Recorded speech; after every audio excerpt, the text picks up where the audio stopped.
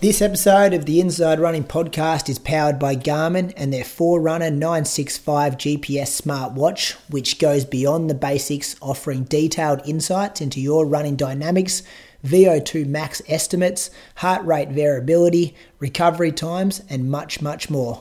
Visit garmin.com.au for more details.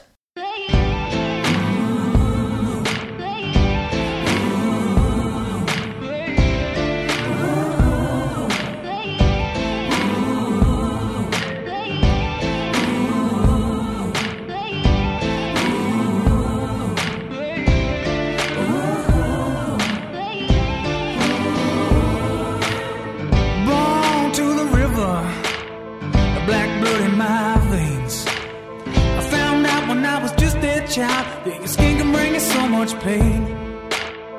Now I hear you say you got the best of both ways. Won't you come and take a walk in my shoes and tell me if you take my place? Welcome to episode number 320 of the Inside Running Podcast. Thank you for joining us for another week. Got a bit of running news tonight, maybe a bit of training talk. We got some interesting chat about marathons, why they're selling out, and some of the numbers behind that. The highly anticipated Garmin Forerunner 965 review, that's going to be coming at you as well. Moose on the loose, a couple of whispers, listen to question. We'll fill at least an hour, I think, here, fellas. Welcome to my co-host, the man Dan Anglesey.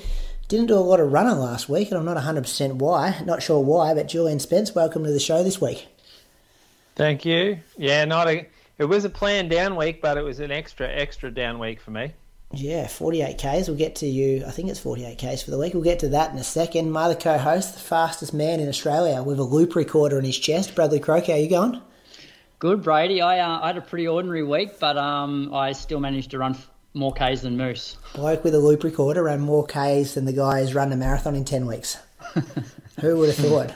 Well, I think it says more about how bad Moose's week was rather than how good mine was, because I still only ran like 70-odd K. Let me guess, did you hit like exactly 70 on the head again? I haven't actually looked at your mileage yet. No, and I actually haven't really ever hit 70 right on the head. I've always been a couple of K over the last sort of 6 weeks. Yeah, they've got that line. It's like 2K over under. You just stick around there somewhere. Yeah. How we going, boys? How we busy? We getting ready for Christmas? Just give me a general vibe. You're winding down work, Croaks. Like, how's life? Not running related at the moment.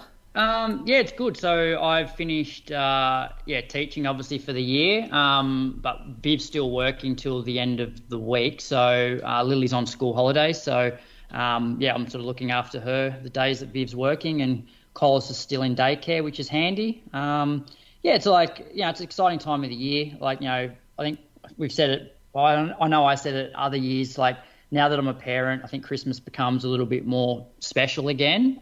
Whereas for a long time there, it was just like, oh yeah, it's just Christmas.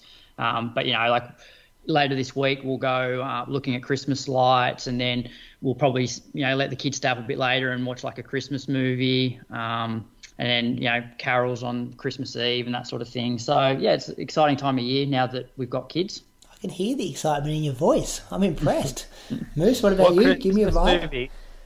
I want to know the Christmas movie. Yeah, true, so do I. Well, I've sort of left that up to Viv, but we're thinking either like probably something like Santa Claus. It can't be one of like Bad Santa, or I think the kids are a bit young for one of those. National Lampoon's Christmas Vacation. Yeah, we could. Yeah, well, that always gets a run on Christmas Day. It's always on every Christmas Day. Yeah. But yeah, probably Santa Claus. I don't mind the Deck the Halls one for a bit of a laugh. The one with Danny DeVito in it. Nah. Anyway, so I think Santa Claus, just given the age of the kids. There's a reboot of that, Croaks, which is like a TV series, the Santa Clauses. Oh, okay. So it's got Tim Allen in it again, and the episodes go for like 30 minutes. We've been watching a couple at school just to pass the time these last couple of weeks. Any good? Yeah, it's been pretty good. I've enjoyed it. Like, you got to know, well, the kids in my class, I don't think have watched the Santa Claus, but yeah, so trying to tell them like how the situations or the story's already been written. But it's good. Like, anything that's newer, I think, is appealing. Yeah. Well, I'll report back next week. Old. Yeah, let you know which one we watched. Can't wait until that. Moose, how you going? Not that excited. He's up and about. Yeah, but You said you were Moose. Remember last week we're like, oh, surely you don't have a Christmas tree up, and then you're like, oh no, my daughter absolutely loves it. So surely that gives you some excitement. yeah, she likes Santy, big fan, and likes got a photo with Santy last Monday, so she was pretty stoked with that. But doesn't mean we're watching Christmas movies yet. She just watches Peter Rabbit, and she's quite happy with that. Yeah. Wait till she's 5. Wait till she's 5. Then it might be a bit different. Yeah. You 5. go looking at Christmas lights, Moose? Nah, no. Grinch. Nah, well, my kids are too young. They fall asleep before it gets dark. Yeah, and it's Anglesey. I'm not sure there's many. Well, they don't do it down there. Well, I'm not sure. It's just a small town, mate. See, Brady, we're going to put the kids to bed and then wake them up when it gets dark. Yeah, well, we tried that the other night because across the road from our house, the lady, absolutely loves it, does massive, Christmas light decorations, but then Hudson's already asleep before it gets dark every night, so then we woke him up at 9 p.m, took him out there, and he just didn't wake up, didn't care, had his eyes open for about 30 seconds, and then I was like, put me back to bed, then couldn't remember any of it the next morning. Yeah. So good luck with that. But yeah, he's got no idea what's happening out the front. There's cars going past, people are stopping, people are bipping their horns. Just got no idea what happens out the front of his window every night across the road. Let's talk some running anyway, fellas. Moose, kick us off. Why'd you only run 40k last week? Well, it turns out I had gastro. So I think I talked to you guys on the Monday after having a family kind of day with afternoon catch up with Bree's family on the Sunday arvo.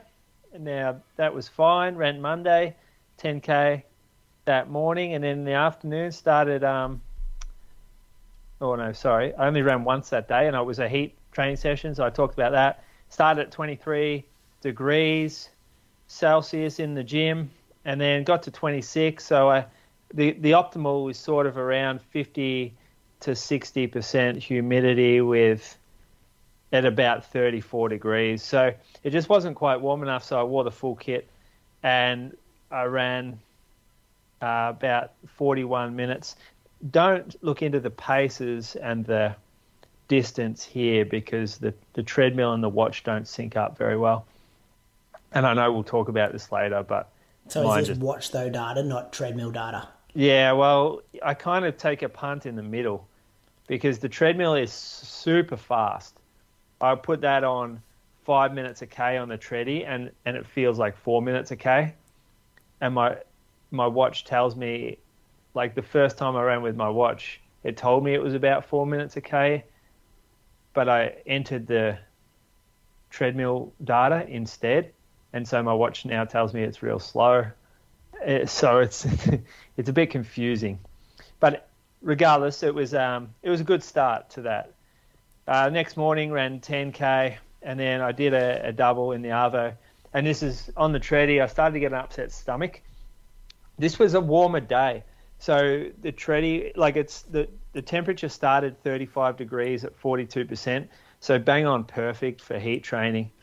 But by the time I finished after 35 minutes, it climbed only a degree in temperature, but it went from 42% humidity to 86%, and the difference was incredible in how hard that was to run with that humidity.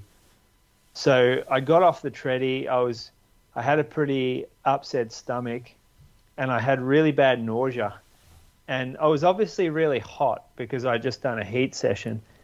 My heart rate stayed pretty stable given that the humidity jumped so much. I just had to continually slow the treadie down as it jumped, but I never really took off or skyrocketed or anything. So I got off. I couldn't eat dinner. I went out on the balcony actually. That arvo. I saw this bloody tiger snake just going past my house again. So that was.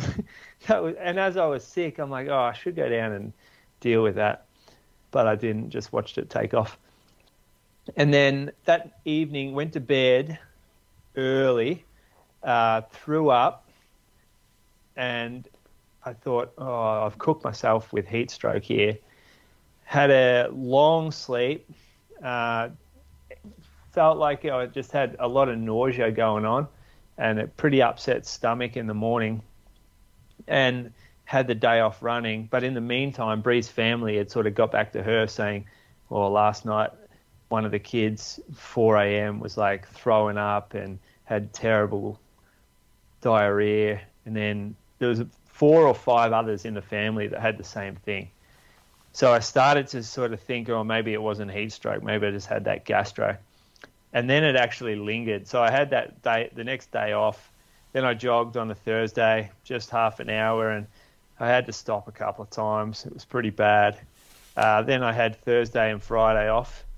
I thought I was coming good, but I still had nausea and just really bad fatigue. So I didn't go to work or anything. Wasn't throwing up. Couldn't really eat properly. Couldn't drink properly either. Otherwise, it just gave me bad nausea. And then we headed out on Saturday. This was a brave effort. I'm not sure how we pulled it off, but headed out to Daylesford for Simone, my friend, and Ned Verway, actually. You probably recognise the surname, Dane's brother. They were getting married out near Daylesford. So we headed out there, and I decided to go for a run that Arvo just to try to kickstart things a little bit. And yeah, again, wasn't great. Ran half an hour, had to stop at the bathroom. But about half an hour to an hour after this run, I just came good. All of a sudden, I just like, geez, I'm not nauseous and I'm getting a little hungry and I can stomach some drink, and then had a good time at the wedding. Pretty fatigued and tired still, so I wasn't like a wild party animal or anything, but got through the wedding without feeling sick and enjoyed it. So that was a great result. How many people from the wedding now got gastro? Well, not your problem I don't know. Anymore. They might like the gastro as an excuse for how sick they were on Sunday morning. Back to the humidity. How are you getting that so high? Like, are you boiling pots of water? Nah, not at all. How do you get it to that? This was purely me sweating in front of the heater. And so my moisture content from the sweat getting into the air was making it that much more humid. Really? Yeah. I did nothing outside of sweat in that room. And then about 25 minutes in, I'm like, this is getting fucking hard work. And so I opened the window that's next to me, and it didn't really change anything. Didn't drop the humidity at all. Maybe made it slightly more comfortable. So there are tips to increasing the humidity if you have to, but I really don't need to. Mm. Yeah. Yeah, I didn't know that. Yeah, Sunday morning went to the recovery run. So they had the wedding had a recovery catch-up run, and we headed down for that. So cut a few laps of Lake Daylesford at a pace that was a little bit hard for me to manage. 5:25 average. It's about 30 seconds slower than the slowest runs that I'll ever do, and it just has you catching your feet a little, like you're really chopping your stride a lot, and yeah, it's just part of group running, I guess. But it was a very low heart rate, and it was probably good for me because I felt really good today, and I feel like I'm back on track. But it was 48k for the week. What happened in the 3K that you missed, Moose? Oh, yeah. So 3K results.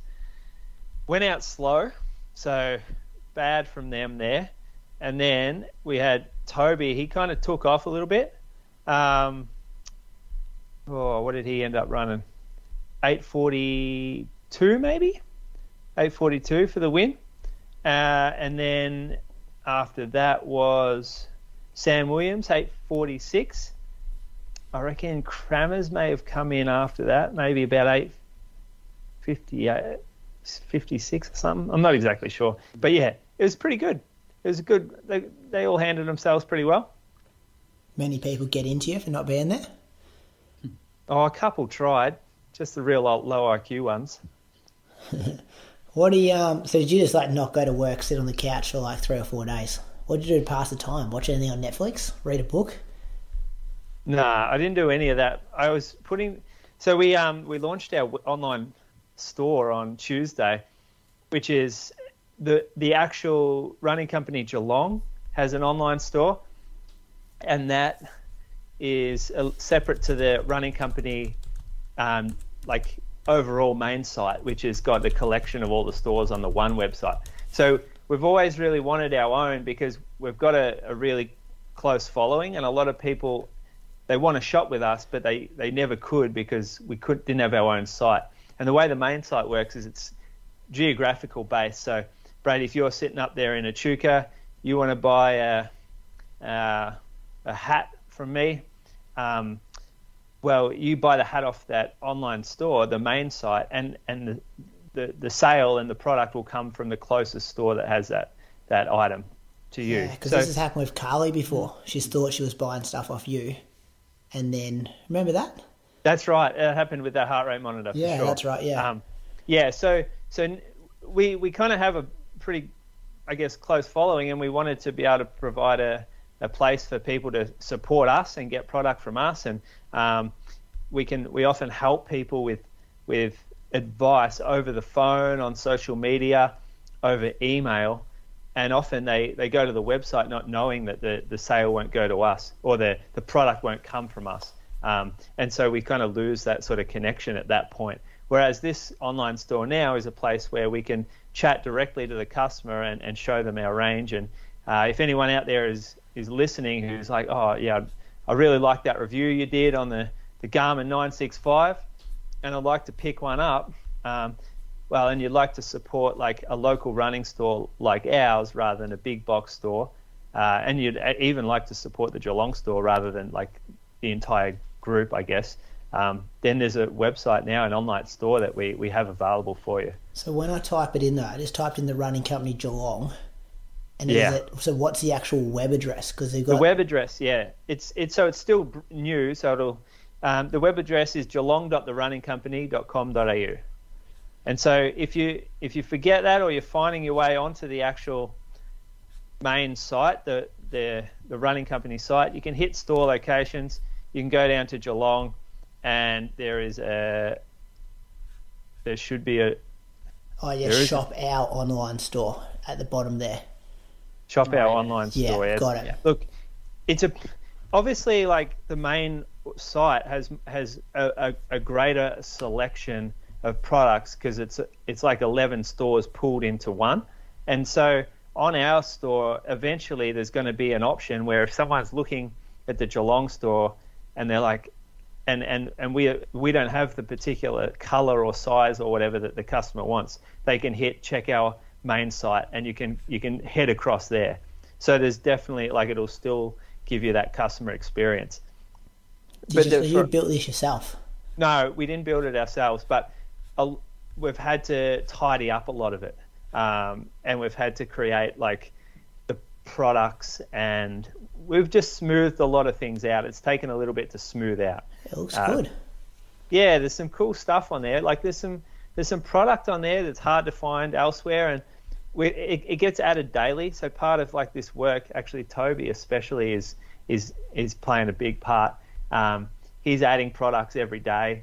He's cleaning up all the photos, and he's doing a lot of back end work, and yeah. So it's fun. It's different from normal work. It's hard to stare at a screen for so long. I don't particularly love that. It gives me a bit of a headache. But it's nice to be able to provide like somewhere where someone can support our store, like Bree, Julian, Jimmy, Toby, all the guys in the store. Like they can actually get supported by those that might find value from something we do. Do you think the other stores will take a leaf out of your book, Moose, and do the same thing? There are a few that already have done it, but you probably just haven't seen. So there's obviously the main site, but then there's a few sub-stores as well, they're called, and I think there's 4 other sub-stores. Only maybe 2 are online currently. But we kind of feel like we might have the biggest sub-store just because of the sort of the reach that we have into the running community outside our local area, I guess. Yeah. Can I ask you some just store-related questions while I've got you here? First one, this isn't a question, this is a statement. How good's that new colourway, the Super Blast? Yeah. That yellowy blue one. Both of them are actually pretty good, the red and sunrise red, or white and sunrise red. The hype around Nova Blast 4, is that going to be a competitor with the Super Blast? A lot of people are thinking that. I like the Nova Blast 4 a lot, and if the Super Blast wasn't there, I would be wearing it a ton. But for me, the Super Blast just provides that little bit more energy. Like it's just a little bit funner. It's a little bit bouncier. I feel I can go a little faster in it. It's more stable for me as well. Whereas the Nova Blast, perhaps slightly more rocker, it does cost $90 less than Nova Blast. So that's a huge benefit. If you're not ready to spend $320 for a Super Blast, Nova Blast at $230, amazing price. Probably the best value for money shoe in the store. What about if you've already got a Super Blast in your rotation, you could chuck a Nova Blast in there as well? Yeah, you could. That's what I'm thinking. I'm doing that myself. I run Nova Blast, Super Blast together. Super Blast for the long run days for me. But yeah, I mean, it's hard. The Super Blast still one of the best shoes I've ever worn in my life. Nova Blast, very good shoe. Still lacks that little bit of zing that the Super Blast does. He looked after us too, Croaks, didn't he? I had a knock on the door today. Delivery from the running company Geelong. Bit of a pack of goodies. Yeah, I had a nice little delivery last Monday, and I was like, "Oh, Moose, can I share this on my socials?" He's like, "Oh no, hang on for a second, but wait till some shoes and store, Patagonia gear, and some socks, and one of these Pure Gels that he's been banging on about." What flavour Pure Gel did you get? I think I got like the cola one. Yeah, so did I. Which I think that's your favourite, isn't it, Moose? Yeah, I went the cola one because that is universal favourite. I think we sell about 5 colas to every other flavour, and it is delicious. It really is. And these gels might change your mind here because it's a liquid, and so you can get it down in maybe 2 goes at it. Whereas some of the other gels, it takes a few kind of sips off the end, a few little bites of the packet to get it all down. And maybe you have to chew a little bit, maybe you have to get a bit more saliva. Whereas this being liquid, you can drink it down in 2 goes and you're done. You're back running. Gel, gone. 50 grams as well, and is it 25 grams of carbs? 30, 24. Yeah, 24. So it's not a high. That's pretty standard though for a gel that size. Yeah, standard. It's not a high batch. You mix it in with some of the others. So I'll often alternate this with a Morton gel or a drink mix or something like that. But because it's liquid, you don't need to have water when you're out on the run. You can get it down. You don't need to be next to a tap, which is even better kind of benefit to it. None of that sticky feeling on your fingers either. You know when the thick gels just get stuck on your fingers? Yeah, I've fucked up a few of these ones before and had them run down my finger. That's an art form, that. Being able to take the top off and then get it down with no run at all. What about sometimes when it gets stuck, you don't notice it, but it must flick off and then lands in like your leg hair, and then you're driving home from the long run, you're like, why is my hair on my legs all knotted? I've ever had that happen. I haven't had that on. I don't know, hard enough. I really appreciate that, Moose. A pair of shoes for you too, Croaks. What'd you get? Yeah, I got the Saucony Triumph. Oh, yeah. I got the New Balance Super Comp Trainer. Have I got that right, Moose? Yeah, you got that one. Very soft. Seems like a Super Blast competitor. I put it on, I was like, is this but that's got a carbon plate in it for a training shoe. Yeah, and it's got their good foam too. Yeah. So it's not a session shoe for me. I ran Burnley half in this. I think if you remember, I chatted about it there. And I didn't love it for the faster pace for an extended time. But it's a really safe, long run type shoe on concrete. It's just carbon plate, pretty rocket, good pop, pretty high stack. I think it's about 42 mil, 44 mil or something. Feels like a super shoe jogging shoe. That's how we look at it, yeah. That's how I'm looking at it. I'll test that out. I'll report back, but thank you for that. We'll get Ross to put the link to the store in the show notes if anyone's interested in that. Croaks, what have you been doing? So I didn't have the best week, even though I still hit my... I guess that's one good thing. When you're capped at 70K, you can have a pretty ordinary week and still hit your goal mileage. Because I came off sickness. So Tuesday was my first run, but I wasn't going to do a session, first run back. So, because I went to the doctor on the Monday and they gave me a script for antibiotics, but they said just hold off for a couple of days because if it's viral, it'll just clear up on its own. But if it hangs around for a couple of extra days, then start taking the antibiotics. But then I guess Monday afternoon, I actually started to feel better. So that's why I ran on the Tuesday. I just did a lap of Mulligans. That was actually my first run with the new watch. So I just did 8K, 4:23. Actually felt pretty good. I guess I hadn't run since Friday. Then on the Wednesday, ran a little bit longer than what I had been on them. So I'd been just doing an hour, but I added an extra 5 minutes to this run. So 15K at 4:20s. And then Thursday, I normally take Thursdays off and run Saturdays, but because we had the handicap race on the Saturday, I didn't think I was going to get a run in on the Saturday, or if I did, it would be late in the afternoon. So I just decided to run on the Thursday instead. So just 9.5K at 4:24s. And then Friday was my one session for the week. And I wasn't super motivated because there's no group session because everyone was doing the handicap on the Saturday. So I thought, I'll just go out to Mulligans and do the loop that everybody's doing on the Saturday it started out, it was going to be a tempo, and then it sort of turned into a progression run. And then with a K to go, I'm like, this feels like pretty much a race effort now. I honestly don't think I could have run much faster on the day. It wasn't a great run for me, but it was on the warmer side. Like for me, I find when I'm doing continuous sessions, if it starts to get above like 18, 19 degrees, like I definitely noticed a difference to like 10. And so the heat was definitely starting to zap me towards the end. So like I went like 3:34 and 3:32 for my first 2Ks, which is predominantly all uphill. And then it was like 3:28, 3:27, 3:27, 3:25 and 3:18 for the last 900 meters. So it's a 6.9K loop. I did that in just under 24 minutes at averaging 3:27. So it doesn't look anything spectacular, but my heart rate was pretty high, like average 169 for that 24 minutes. So that was a session Friday. Saturday we had the handicap, so I didn't run. And then on Sunday, I did an hour 45 with a few of the guys, which got me, just under 25K, I think, 24.8 at 4:13s. Felt pretty good on that run. So that was a week of 73K. So talk to us about the handicap run.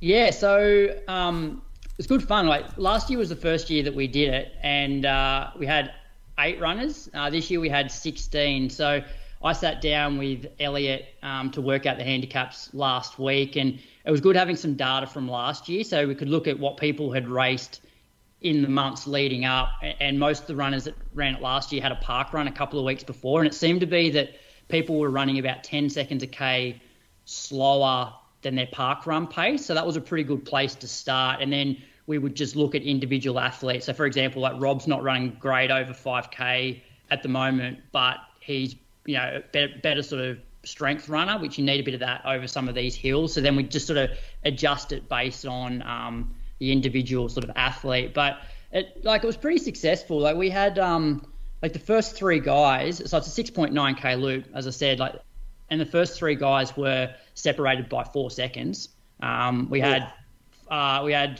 first 4, so it was 2 seconds between first and second, another 2 seconds between second and third, 7 seconds then back to 4th place, 2 seconds back to 5th, and then 11 seconds back to 6th. And so we had 8 people finish within 30 seconds, which I reckon is pretty good for a 6.9K loop. Yeah. That's real good handicapping. Yeah, you're always going to have a few people that have bad runs, and there's a few people that were probably handicapped out of it, because I feel like when you're doing this, you can't just take their last couple of runs. You've got to look at them as an athlete and what they've done in the last year. And so, for example, Rob, when he's running well, would have been super competitive with his handicap, but since Berlin he hasn't really been running as well. So so his handicap was pretty harsh based on what he's actually been running the last sort of 4 to 6 weeks. And then there's other people that are coming back from injury that have run quite well. So they did a park run a couple of weeks ago. You go, all right, well, they're going to be much better in 2 weeks' time than what somebody who's been consistent for the last 6 months. So it was good fun though. And then we had probably 20 of us out there, and then went for breakfast afterwards. So, had got a perpetual trophy sorted for this year, and I think it'll be something that'll continue to happen sort of the weekend before Christmas. Do people have bets and stuff on it? No, not really. Like, I was more interested just to see how close we could get, like, as sort of because I was doing it with Elliot. As it turned out, Elliot won the race. But that's because convenient. Yeah, but I guess I was the one that ended up sort of signing off on it anyway. So, but he only won by 2 seconds, and I feel like it was a good split between. So Elliot would have started somewhere in the middle of of the pack, and then the guy that finished second started second last. The guy that finished third started third last. So it was sort of a good mix. Good fun events, handicaps, I reckon. Good to have at that time of the year as well. Give some people some stuff to focus on. Yeah, and we got lucky as well. The only downside is, like, I'd love for people to be able to run this loop really fast, whereas there's going to be some times when it's mid-December and you're going to be running at 7:30 in the morning and it's going to be like 25 degrees. And so people aren't going to run that well, which it doesn't really matter for a handicap. But both last year and this year, we got pretty good conditions. It was probably only like 15 degrees when they were running. Yeah. Oh, good. Tell you about my week, fellas. Monday, kick things off, 15k, 444s, and then 9k in the afternoon with some strides. Do you guys have like the heat wave come through Monday, Tuesday, Wednesday? Croaks, you would have had it been pretty warm. Yeah, I'm trying to. Yeah, it was hot and warm. humid. Actually, what I noticed here in Canberra was the humidity more than anything. Yeah, it's and because we don't get any humidity here, it's and that's the difference between like when it got to like Friday and Saturday, or definitely Saturday, Sunday. That air was like real crisp. You could feel like you could breathe rather than sort of breathing through a straw, which is how it felt the first part of the week. Give me 40 degrees and dry heat any day over like 33 and humidity. Yeah. Like different It's world. just thick, isn't it? It's sticky. It gives you, for me, it like heats me up so much quicker. Yeah. Well, that humidity, that real thick air where you feel like you're sort of breathing through a straw and you sort of become a bit sort of short of breath. Yeah. Like that's almost how I feel when I'm having some of these like heart issues. And so there's been a few instances recently where I'm like, oh, is this my heart stuff coming again? But it's only really happened on those really humid days. And so I reckon it is more the really thick air that sort of mimics that, those arrhythmias a little bit. And not cooling down overnight. Like, that's what got me over these days. So like, I think it was like 24, 25 overnight. So you feel like you're doing the right thing, getting up at 5 or 6 a.m. to work out early, and it's still just hot. So I did 3x3k at like 3:25 pace off 2 minutes jog on Tuesday morning, and it was hard.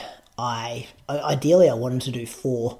I had like low energy. I just couldn't get going. It was like my Strava says 24 degrees and 70% humidity. I've had an issue with the Coros, so I'm rolling the new Garmin now, Moose. I wonder if you've had this same issue. It picks up the heart rate monitor straight away on my arm, but say I do a warm-up and then I save that run and then go to like start my workout as a separate run, and then it's like the heart rate monitor almost goes to sleep and then it doesn't pick it up unless I kind of like select it. Have you had any issues there? It's weird you say that. Toby said that he had that as well. Yeah. So it's almost like you need to take, like when I put my flats on, I almost need to pull it off my arm and put it back on. So then when I go to start the workout, it recognises it. And it was an amateur mistake by me that I didn't even notice that when I was getting my watch ready to start, it didn't, because usually it alerts you and says external heart rate connected. Yeah. And then so I'm doing this workout and I'm like, this is hard. I feel shocking. And then I'm looking down at my heart rate and it's like 130, then it would jump up to 170, and then it go to like 125, and it's just like, I'm like, oh, this is the wrist heart rate. So I actually didn't have any data to like help me, because if I had accurate data, I would have been just like, don't worry about paces, just get the heart rate down and kind of stay in that zone. But I didn't. So that was one mistake. The second mistake, I reckon I'm going too late. Like that was probably 7 o'clock by the time I started, and the sun's pretty high at 7 o'clock. And the third mistake was, I don't think I can get away with, like, we did 36k over hills on the Sunday, and then I tried to work out on the Tuesday. It's just, I've got to go to Sunday, Wednesday, I think, pretty soon, because my legs were still banged up. It happens like that. Like, and it killed, like, I'm walking away from this workout going, like, what the fuck? Like, I can't even do reps at 3:25, and I want to run a marathon in 10 weeks at, 3:18, 3:19, hopefully. Like, it smashes you confidence, but then you got to look at it from the outside looking in and go, look at all these factors that are affecting this and respect them. Don't try to push through it. Agreed. So, that's been a good move, or that will be a good move for you, I think. Yeah. And then the afternoon I went on the gym treadmill. So like it was still, 35, 36 degrees, but I just put it on 5-minute K pace for 6K under the air conditioner. That was probably, 22, 23 degrees in there. And I felt like it was a good move that I could have the drink bottle there. I could sip away, the air conditioner's on, good atmosphere because you got other people, no direct sunlight on you. So I think we're doing the opposite here, Moose. You're getting on your treadmill to heat yourself. I'm getting on our treadmill to cool myself down. But I think that's going to be a good way to double coming forward. Wednesday, it was still hot, it was 25 degrees at 6:30am, so I did 13k at 4:47s, 7k in the treadmill that afternoon. Thursday, it cooled down a bit, so I did 20k at 4:23s, and then 7.5k at 4:40s. And then Friday, I had on my plan to do 20 by 400, wanted to hit them at 70. I got 11 in and just pulled out. It was cool in the morning, it was still... the only excuse I really had for this one is the oval was wet and I just felt like I was slipping all over the place. But one of those ones that a week ago to the day I did, I think 16 400s, 2 sets of 8 in 68, 69 and felt amazing. And this week 70s was so hard and the 45-second recovery felt like it was 10 seconds. And I just think I probably put myself in a bit of a hole. And I'm there's time to push through workouts, and there's other times where you just got to not flog the dead horse and just DNF them and just get yourself out of the hole. And yeah, it was probably a combination of I ran my second highest K week for the year last week, so I was probably tired from that, tired from work. The heat was probably cooking me a bit, and I'm just I'm going to the bucket to try and get some energy out of it in this workout, and just nothing was coming out. So I just walked off the track. It's too early. It's too early for that, given what's coming up. 100%. I'm just and I've been back in the gym the last 2 weeks. I've still got a little bit of DOMs and stuff, which, I kind of want to prioritize that and keep the gym routine up to know that it's going to pay dividends. Hopefully in 10 weeks or in 6 weeks, kind of thing. I'm going to be feeling stronger through the legs. So, easy jogging's been feeling good. Did 6.5k in the afternoon on that Friday, and then 15k on the Saturday at 4:44 pace. And then Sunday morning was a bit cool. I met up with Archie. We went down to the hills half an hour away. He was there for the first 29k. We saw a snake.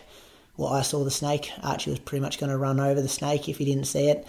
And then we kind of paused our watches and just let it go across the road like a black snake, probably the size of my arm. And then we watched it cross the road and go into the bushes on the other side of the road. But then when we started our watches and ran past that spot, we fanged it. We were just fucking get out of here. There's a snake in that bush. We just saw it cross the road. So dropped him off at 29k, and then I did an extra 8k to get 37k for the morning. So it's an all right week of mileage. I ran 167k's, but no quality. But I'm hoping that, if I just make some right decisions about time of day, separate some time between the longer run and the workout, that I can get out of this little hole that I've put myself in. Maybe get a blood test. I wouldn't mind checking my iron levels. Haven't had an infusion for about 14 months. So it'd be good just to get a number there and just check how things are tracking. Work finishes this Wednesday though, so that would be one less thing to think about. But that'll feel good. That will feel amazing. No work for Carly or I for the next 6 weeks as of Wednesday. So that's gonna feel good. Osaka is what, 10 weeks from now? It was 10 yesterday, wasn't it? I think it was 10, yeah. So you'd be about to hit the block. And I'm feeling I haven't done a lot of long workouts or anything, but I'm feeling good about how the Sundays have felt. I've probably I think I've been on these hills 6 of the last 7 weeks. The only week I wasn't there was when I did that Zatopek weekend where I did that fun run on the Sunday. So, and most of them have been 32k plus. So I'm feeling like I can probably, I don't know, I might get you to write me a program even for the next 10 weeks just to do something like that. When do you go on the other show? I might do the program while you're on the other show. How's that sound? Something like that. If I get good iron levels and get a decent program, I reckon I could go all right. But Osaka's going to be cold. The old, you get 10 weeks. This is yourself. Christian written all over it. Hey, this is. I'm in a much better spot than Chriso was 10 weeks out. He was going all right 10 weeks out. Yeah, I'll follow the. You know, I follow the plan. Followed it before. I always feel I always feel sorry for coaches that get athletes where they say, "Hey, I basically want you to write me the marathon block program," and it's like I feel you need to have a couple of months before that, so the coach has that sort of pre-marathon block as well. Yeah, but I agree. I bet there wouldn't be a lot that you would have changed about the 8 weeks before this, though, would you? Not too much. And you've been doing pretty similar stuff. Just concentrate a bit of speed, concentrate a bit of threshold stuff. Yeah. No, I wouldn't have been too much different. Anyway, I've been, getting on some hilly long runs. Yeah, I'm just I've sent them 2 emails and they don't write back to me. Like, they kind of put out, like, if you've run under 226 or something, send us an email on this website to get on the elite or sub-elite start. But, yeah, nothing. Did you fill out that form? What form? Oh, apparently there was a form to fill out. Oh. Your information with Osaka Marathon has been, all I've been doing is following you, and you've been so misleading. You told us to enter the ballot, so we spent $350 entering the ballot, and then this website's like, oh yeah, if you run under 230, you don't have to enter the ballot. Just do this. The website didn't exist when we entered the ballot. Yeah. Anyway, so what do you reckon? There's a form. Oh, I don't know for sure. I got an email. I sent it to you saying, "Oh, you can't enter the lottery and you can't apply for a sub elite. So you can either cancel the general entry and not get your money back, and then enter the elite and pay the entry fee again, or you can just run the general entry." I'm like, well, that's pretty harsh. That is harsh, isn't it? Especially because they're saying you have to cancel your general entry before you apply for the elite, and then they've limited that to 300 people, and there would be 300 people easy going for that. So what happens if you cancel your entry and then they say, no, you're not in this sub-elite field? You don't have an entry at all. Yeah, so maybe hold off, Brady, on that marathon, starting that marathon block.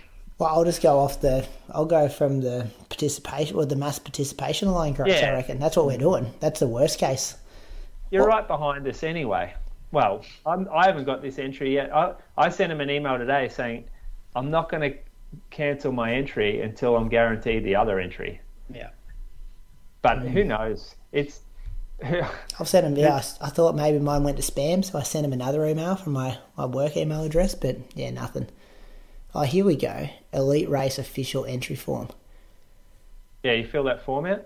No, I haven't filled that out. No, is there a cutoff, like entry, like for a time cutoff? Do we have to get it signed by Athletics Australia? They hate us. That's why they're not writing back to me. I'll sign it for you. We had to do that for Lake Biwa as well. Exactly the same form. Yeah. I thought the Japanese were really efficient. Yeah, they weren't at this website. They're efficient, but they're also like sticklers for rules, and it's like, you know, if they want AA to sign it, then you got to get it signed by AA. That could be interesting. Yeah. But who in AA? Get set up by anyone. Get the local athletics coach to sign it.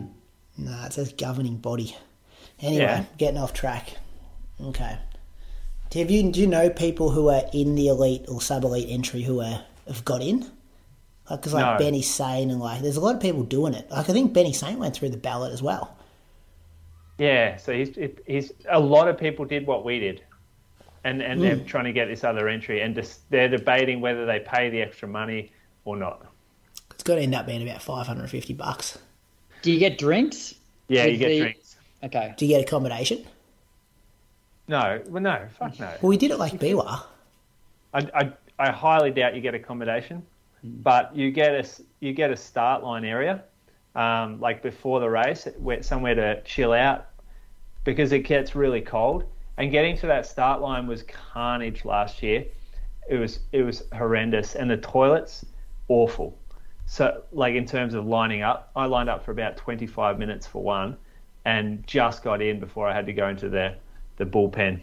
So it's worth it. You're going all the way to Japan. just pay the extra money, mate. Oh, yeah. I'll put it on the inside running card, Croaks.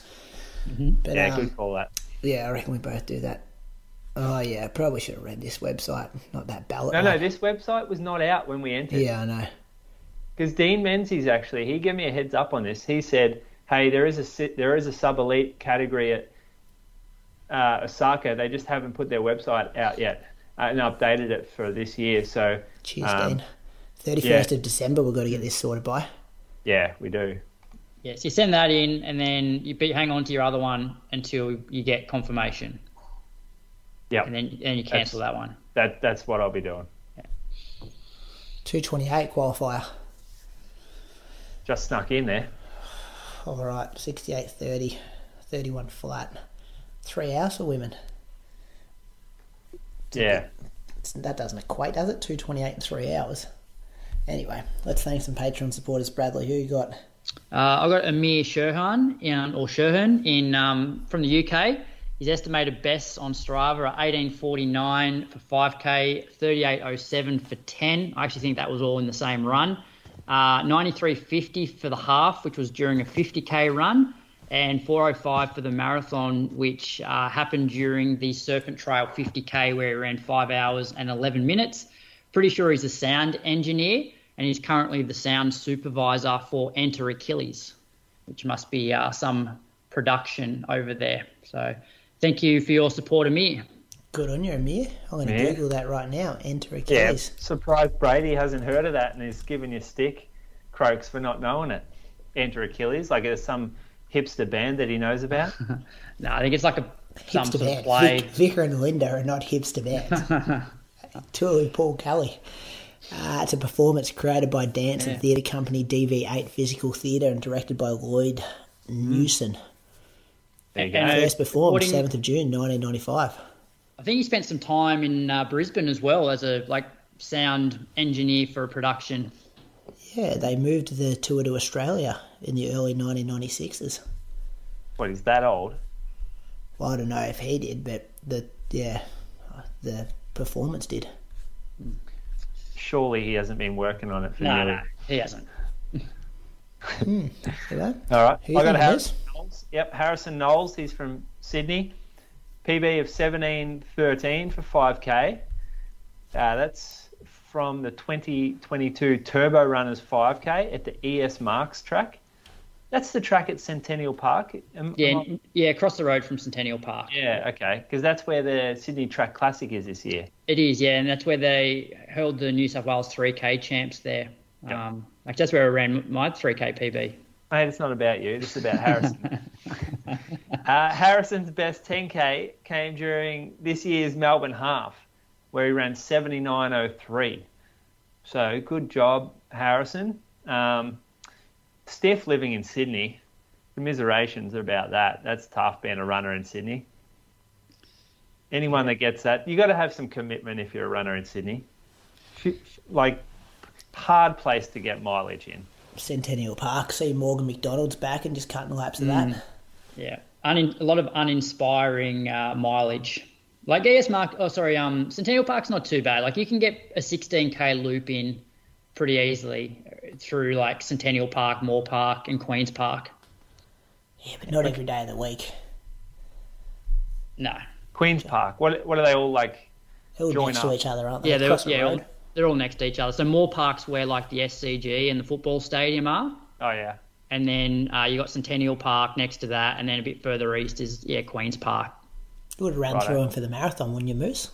Mate, I know we were in there, yeah, but I wasn't really looking too much. I did. Tommy pointed out a few things at one point. He's like, "That's the white fence that we run around." Mm-hmm. Yeah, this is the dirt track that you'll see the workouts get run on, and that was about the extent of that tour. I'm going to ask you about Tommy in a second. Let me thank, though, Marty Turner from Brisbane, Queensland. According to raceview.net, we did find a Marty Turner that's ran 16:47 at the Sandgate Park Run back in 2021.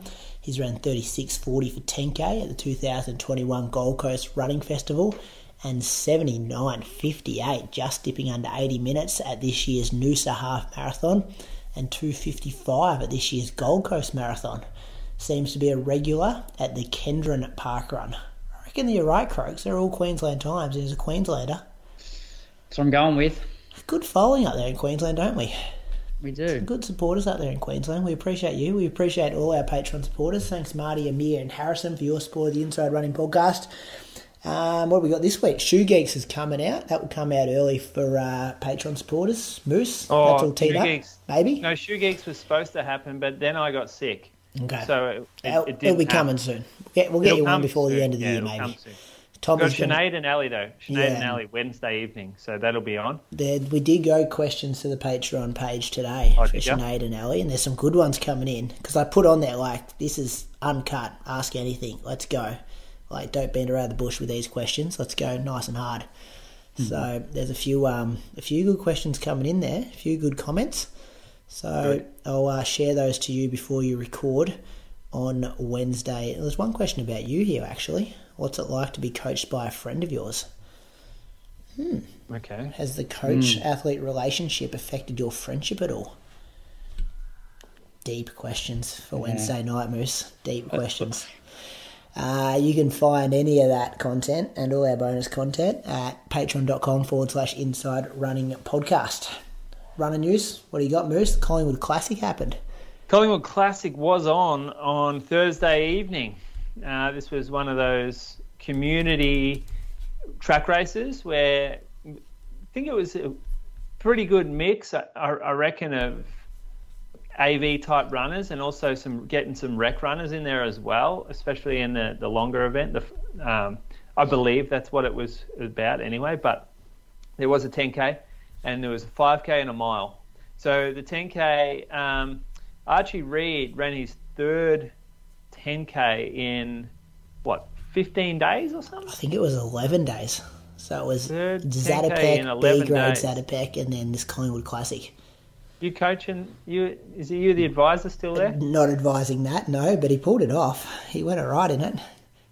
Well, he ran 29.48, and so in the last event he ran 29 low, right, at B grade? 29.15 at B grade Zatopek. Yep. So then I think maybe 29.42 at Zatopek. Yeah, so he won this race. Maybe he's doing it for experience. He's learning the 10K a bit more. He's run 3 under 30 minutes, and he beat Nath Pearce, who he's our Garmin man. He ran 30.25, so a pretty good run from Nath. And then Nick Dewar was third in 30.44. So pretty solid times out there at Collingwood. That'll be a good 10K for you to hit up if you're potentially looking at that 30-minute mark and you want to grab a few mates and have a go at it. Isn't it great now? Because, like, once upon a time, there was Zatopek and then there was Steig in 10K. You pretty much couldn't run under 30 minutes of 10K other than those two opportunities. Now you can go to B-grade Zatopek, you can go to Collingwood Classic, you can go to Surf Coast 10K in Jan. I'm missing one. Like Richmond do a 5K that you can run pretty quick at. Box Hill rather has their, like, Box Hill Burn and Box Hill 5K. Like, these community, if that's the label you want to give them, like, track races are doing wonders for the sport. Good on them. You know, it's going to be hurting the Shield events, but there's a reason the Shield events are dying anyway. It's because they're on in the middle of the day, and it's hot as hell. It's always like spread across hours. They're late. They're delayed. The fields are spread across the entire state, so you're only getting like a few people show up to each meet. And these ones, you know what's happening from a long time out. They're in more favourable conditions. There's a much better vibe. There's a lot more atmosphere. The depth is there. You can get a race out of them. Yeah, they're seeded as well. So you're getting multiple divisions, not just one race where you're against someone. Say someone wants to run 15 minutes, they're against someone running 25 minutes in the same race. Yeah, they're good. So there was a 5K and mile as well. Oh, there was also Vanessa Wilson. She was the female winner, and she also came last in the females. So she was the only female in the field. She ran 35.56. So solid from Vanessa. In the 5K, Melissa Duncan, she was very strong, I thought. She ran 16.15, pretty much off the front. She had a pacer for perhaps 2.5K maybe. And then Georgina Ryan was second. She ran 16:58. Alice Oakley-Kerr, 17:02. In the men's, Cody Shanahan and Isaac Hockey went off together. Maybe ran 5 laps together before Cody took off. He was 14:31. Isaac 14:50. Sam Toll was third, 14:52. And in the mile, probably the closest best race of the evening, Will Lewis ran 4:09 to beat Isaac Bibele in 4:11 and Adam Pike 4:11. Lucy Cleveland won the ladies 4:58. Connor Gist second in 5:01. Connor, what a lady's name? Is in this example, yes. Double check. Got the results here. Double check that. I mean, sorry, Connor. I've really highlighted that if you're uncomfortable. Yeah, it says Connor Gist. Okay. And Rachel O'Brien was third in 5:02. So, yeah, good evening by the looks of it. Good vibes down there. Puma Running Company, Clifton Hill getting behind it. I saw. Looked fun. That's the future, I reckon. 4 or 5 of these throughout summer. It's good stuff. I'll go international. Josh Kerr, the world 1,500 metre champion. We saw Jake Whiteman take down Jakob last year, and then Josh Kerr did it this year. He also ran a half marathon last year, where I think he ran 63 minutes something, and that was a big deal. Well, he's went to the same half marathon again in San Diego, and this time ran 61:51. The race does drop about 200 metres in elevation throughout the race, so I don't think it qualifies for his World Athletics profile, but he's not doing it for that. He's doing it for a bit of a winter hit out for him, and to run 61:51 shows pretty good range. And if he went on to run the season he did after running 63, now he's run 61, got to be pretty positive signs there, I reckon, fellas. His trainer partner won it in 61:29. I think his other training partner was third as well. So I don't mind this from Josh Kerr, and I'm loving the beef. Like, he did an interview last week where he said, I'm not going to quote him actually, it was something like, because Jakob had the excuse of being sick at the World Championships, and he kind of said being sick at major championships or before a race is just kind of like having an injury. Like, you're at fault for that. You manage your body, and you've obviously got something wrong if you're sick when it comes to performing on a one day. So he said he didn't like that, and he said that Jakob's also got to figure out other ways to win because he's been exposed 2 times already in the last 2 World Championships. He's a good talker. He's been on the show, Josh Kerr. Yeah. He's good for the sport, Josh. Good personality. Do you reckon it also, you know how some people like throwing a bit of lip to sort of just motivate them? So then he, has to go and back it up. It's like it almost provides him with motivation by like calling Jakob out. Yeah, Brett Robinson reckons he used to do that. Just to lip someone off, just to give himself a bit of motivation that he had to perform. Yeah, I like it. I reckon someone at his level, getting the disrespect that he has from Jakob, who basically didn't acknowledge his win at the World Champs and had that excuse about being sick afterwards, which maybe he was, maybe he wasn't. Did he test positive after that? Is that period? Because didn't he come back and win the 5K? Yeah, he won the 5K a couple of days later. Well, I think he had to run the heat to the 5K the next day. Yeah, so I get it. He's not going to take a backward step there, and that is pretty disrespectful. So call him out and see what happens. I mean, it makes you accountable when you open your mouth like that, because you're going to all eyes on you at the next meet, especially when they're going against each other. You don't want to look like a goose if you get smashed up. Yeah, I like it. It's good for the sport. Rivalries, that's what we need. Are you ready to take your running to the next level? Introducing the Garmin Forerunner 965 GPS smartwatch. Whether you're a seasoned marathoner or just getting started on your running journey, the Forerunner 965 is designed to elevate your performance. With advanced features like GPS tracking, heart rate monitoring, elevation, recovery advisor, mapping, and personalised running workouts, all delivered to you via a bright AMOLED screen, this sleek and lightweight device is your key to unlocking your full potential. And with smart notifications, you'll stay connected without missing a beat. Receive calls, texts, and app alerts right on your wrist so you can stay in the zone and focused on your run. Worried about battery life? Don't be. The Forerunner 965 boasts an impressive battery life of up to 23 days in smartwatch mode ensuring that it will keep up with you every step of the way. Upgrade to the Garmin Forerunner 965 and experience running like never before. Visit garmin.com.au for more details. And then the other bit of news was from the Abu Dhabi Marathon.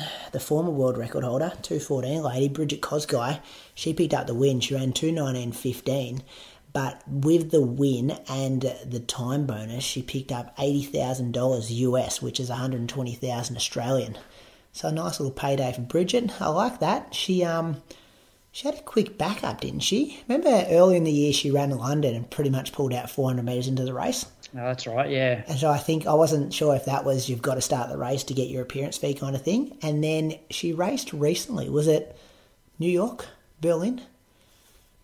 And I reckon it didn't go too well, but then it was just like, you know what, let's just go make some cash at Abu Dhabi before the year's out. Nice little Christmas bonus. Buy a new house in Kenya.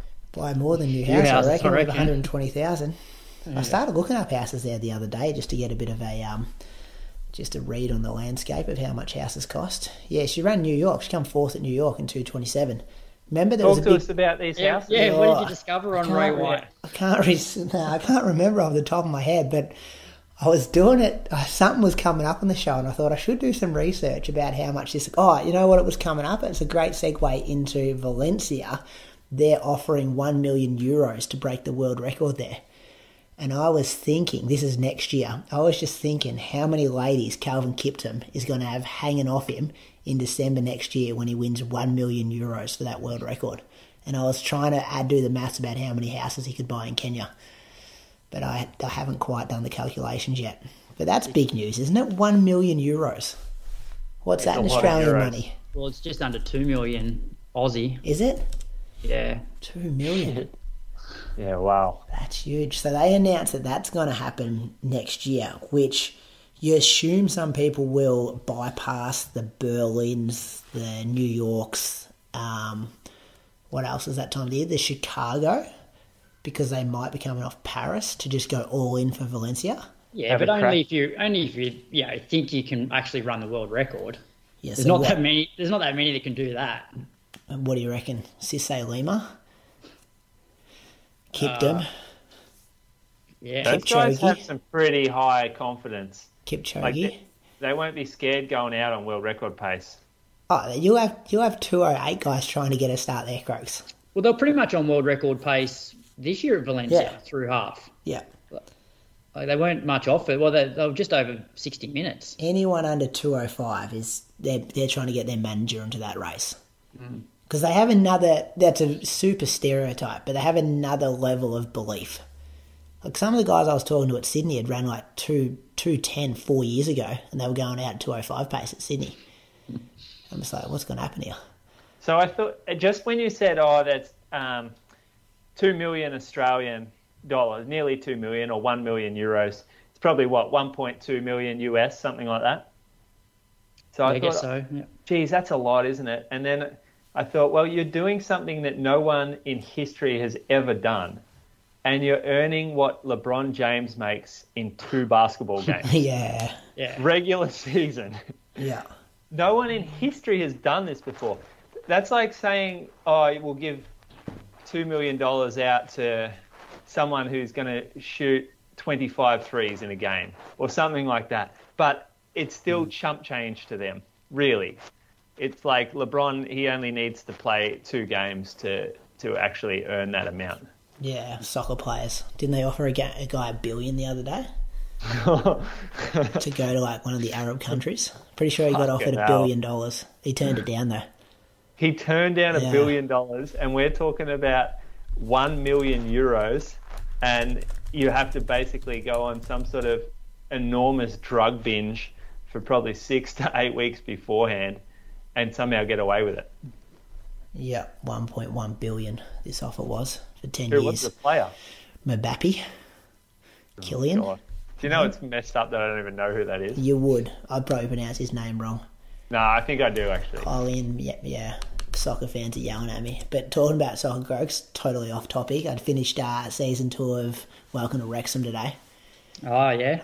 Good, isn't it? That's a great TV show, that one. Yeah. I love it. I've just been waiting to see Clousey in there, but I just never spot him. They've done a really really good job because I feel like it caters for people that aren't even that interested in soccer or football. I love it. And I've even got to the point now where like I don't follow any football whatsoever, but I often just Google to see how they're tracking this season. They're going all right too. Yeah, they are. Yeah. I just looked that up. A couple of blokes with a lot of time on their hands here. Spare time, reading books, watching down Netflix in front of the series. TV. I know it's We've Disney got an Plus. afternoon on the couch. All right. Well, let's move on. I wanted to chat a bit about, I guess, the marathon boom at the moment. So Dave Tarbottom sent through some information today about Chicago and Valencia. So I'll just read through it. So Chicago have announced that more than 120,000 applications were received for the 2024 edition of the race. Public ballot results have been announced this week with only 50,000 runners due to compete. So there's more than double the amount of people applied for compared to how many spots there were. And then for Valencia, this was on the 12th of December. Entries for next year's Valencia Marathon have gone on sale today with over 20,000 places already sold. And that race is on the 1st of December. So the way Valencia works is the first, and it's capped at 35,000. So the first 10,000 bibs get sold at €80. Between 10,000 and 20,000 get sold for €100, and then 20 to 30,000, 140, and then 30,000 to 35,000, 180. So I'm on their website now, and it's somewhere between 20 and 30,000 entries already sold in the space of like less than a week. So if you're interested in Valencia, the entries are currently €140, which brings us to Melbourne. So I think this was announced today. So obviously a couple of weeks ago or last week, it was announced that Melbourne Marathon was sold out. But then it was announced today that there's other avenues to access registrations, and some of these include Run for a Cause. So you can raise $2,000 for premature babies or Beyond Blue. Affiliate events. So like if you go and run Great Ocean Road Marathon or an event there, you can get an entry for Melbourne Marathon, the travel partners, the ballot. So you go on the wait list. And so I think people have until August. So if people have an entry now, they've got till August to cancel their entry and get most of their money back. And those extra entries will then go to people in the ballot. And then the last way is qualifiers, which information on that is coming soon. And I'm interested to know what times they're going to set for the qualifiers. Is it going to be like, sub 2:30, sub 2:40, 3 hours? So two questions for you boys. One, what do you think sort of level the qualifying will be set at? And two, do you like this from Melbourne Marathon about originally having sold out and now having all of these other ways of getting in? I remember when I saw it, they used the terminology like sold out of an allocation or something like that. It was never like sold out fully, which I think confused people and then like created that panic. Like everyone thought that was it. Bang, you've missed your opportunity to run Melbourne Marathon. So the delivery there probably needed some work, because if they said this from the start, hey, we've sold out the general administration or whatever, but there's going to be 5 or 6 other ways to get in. I like it. I think it puts it more on the world schedule, what the routine that other big marathons do. And I think they'll have to go for age times, won't they? Like they'll have different qualifiers depending on your age bracket. They can't just say if you've run under 250, you're automatically in. Bad luck if you haven't. Yeah, I don't know. They're going to have age, gender. Like some races. That's a big process. I know. Some races go like non-binary times as well. It's a big process and a big job to get it sorted and check entries and all that kind of stuff. Yeah. Like people in the offices, that job didn't even exist. Yeah, do you reckon they've got the manpower to do that though? I don't know about that. That is huge. Like they would have specific teams doing that at Boston. And they don't have the numbers to be able to fund that, I don't think. Because if what was it last year? Was it 7,500? How many finishes did you pull up there, Brady? I'm trying to look up. They used to do like a booklet. I'm trying to find that at the moment, because at the moment it's just like you scroll through names and I can't actually. Yeah. It's like, So for me, I would like more clarity around it when they first release the entries. They still would have got the same amount, I think, come in, maybe even more. But I just like clarity. It feels slightly deceptive to go, we're sold out. and then go, hold on, you can pay this company here more money to get in, or you can raise money for this and get in this way, and you or can race one of our events that is put on by the same company. Yeah. So look, it would have been nice to have this all out at the very start, and then you can pick your way in, and like what will happen if you don't get your entry, that there's other ways. Because this is a week or so before it's sold out. Now, since it's sold out, people have already probably made other plans. But yeah, it's nice that there's more entries. I wonder how many more are up their sleeve that they can allocate to all this. So say general entry, maybe like 5,000, and they've got 2,500 more for these other entry avenues. I'm not sure. And what do you reckon the cutoff will be, Moose? Like assuming there's no sort of age categories, do you think it's going to be at the faster end or the slower end? Like you reckon 3 hours or faster than that? I reckon they'd go to the seeded times from last time. So like seeded being, I think men's was always about 2:45, women's was maybe 3 hours. They're not going to do that. That's too elitist to say they're sold out unless you've run under 2:45 or 2:55. Berlin do it though. Well, that's their fast runner. That's their fast runner section, but they've still got all the other sections. What other sections? Like at Berlin, that's the only way you can get in if you've run that time. Otherwise, you're in the ballot or doing a travel partner. Yeah. Oh, yeah, true. Boston's the only one. New York does as well, I think. And London do good for age. I've got a feeling that, I don't know, maybe Berlin had something like... Chicago does good for age. I think most of them do good for age. Yeah, they might. But still, it'll be interesting to see. But I think it should be, I think 2:45 is pretty reasonable. It's a good problem to have. People the running boom is alive and well. Yep. It's going to be interesting to see. Boys, we now review the Garmin Forerunner 965. You would have been excited to see this arrive in your letterboxes, wouldn't you? Oh, yeah. This is a good one. It's a premium product. I Googled the price tag on this when it arrived, and I was like, boy, oh boy, we've been looked after here by Garmin. This is good. Yeah. We've been stocking this one a little bit, and I actually... myself, I opted for the cheaper version when I bought my own about maybe 6 months ago. Maybe it was less than that, but I opted for the 265, and this 965 was always sitting there, and I'm like, I can't afford that right now. So it was a real treat to go, all right, well, now it's here. I get to compare the two. Croaks, are you going from your old Coros Apex Pro to this? Is that what you were doing? Yeah. So I've been using the Coros, however long we've had it for. Nearly 3 years. I put 20,000 case into that watch, and then I felt like I really blindsided and broke up with that watch because we were in a good relationship, and then one day, or 2 weeks ago, I put it in the cupboard and haven't got it out since. Yeah, so I guess my watch rocked up, and then I was sick, so I was wearing it to bed for the first 3 or 4 nights, and then because I didn't run until the Tuesday, so I was using it for just that heart rate data, my sleep scores, heart rate reserve scores, which we sort of got a little bit competitive there at the back end of last week, Brady. Well, we can go there first, because I did put in the message group surely people don't sleep with these watches on, because I've never slept with a watch on. I thought it'd be massively uncomfortable, and then I heard that you were sleeping with yours and you were getting some data and some scores. So I put it on, and I have slept in it every night since. I'm converted.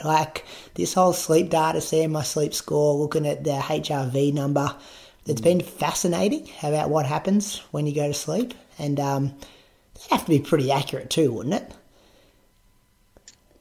Yeah, I guess it's based off the wrist heart rate, which we'll probably talk about that later when it comes to running. But I feel like the wrist heart rate's probably a little bit more accurate, at rest, than it is when you're actually out running. So I'd like to think it's fairly accurate. And when I look at the sleep stages, it does do a pretty good job of actually working out when I fall into sleep, because I look at the next morning and it's said I fell asleep at 10:30, and so I'm conscious now of looking at the clock before I go to bed and just to see what time it is, and then it shows you whether you're in light sleep, deep sleep, and not that I can obviously remember whether I was in deep sleep, but it's been interesting. I've certainly Sleep better than I think I do anyway. Oh, you're smashing it. You're over 95 pretty much every night, aren't you? Out of 100? Yeah, I've had a few, the last 3 have been like 91s to 92s. Oh, yeah. Gonna have to lift your game. You got to 98 one night though, didn't you? 99. 99, yeah, that's good going. Yeah, I'm the same. You can see it like a kid will, like one of my children, will cry throughout the night, and then you can look back and see where that moment was on the graph and stuff. So that's one big thing, being converted. Never done that before, but it's definitely happening for me every night. I've just got some quick notes here. First impressions are often lasting impressions. I love when you get a digital technology out of a box and it's fully charged.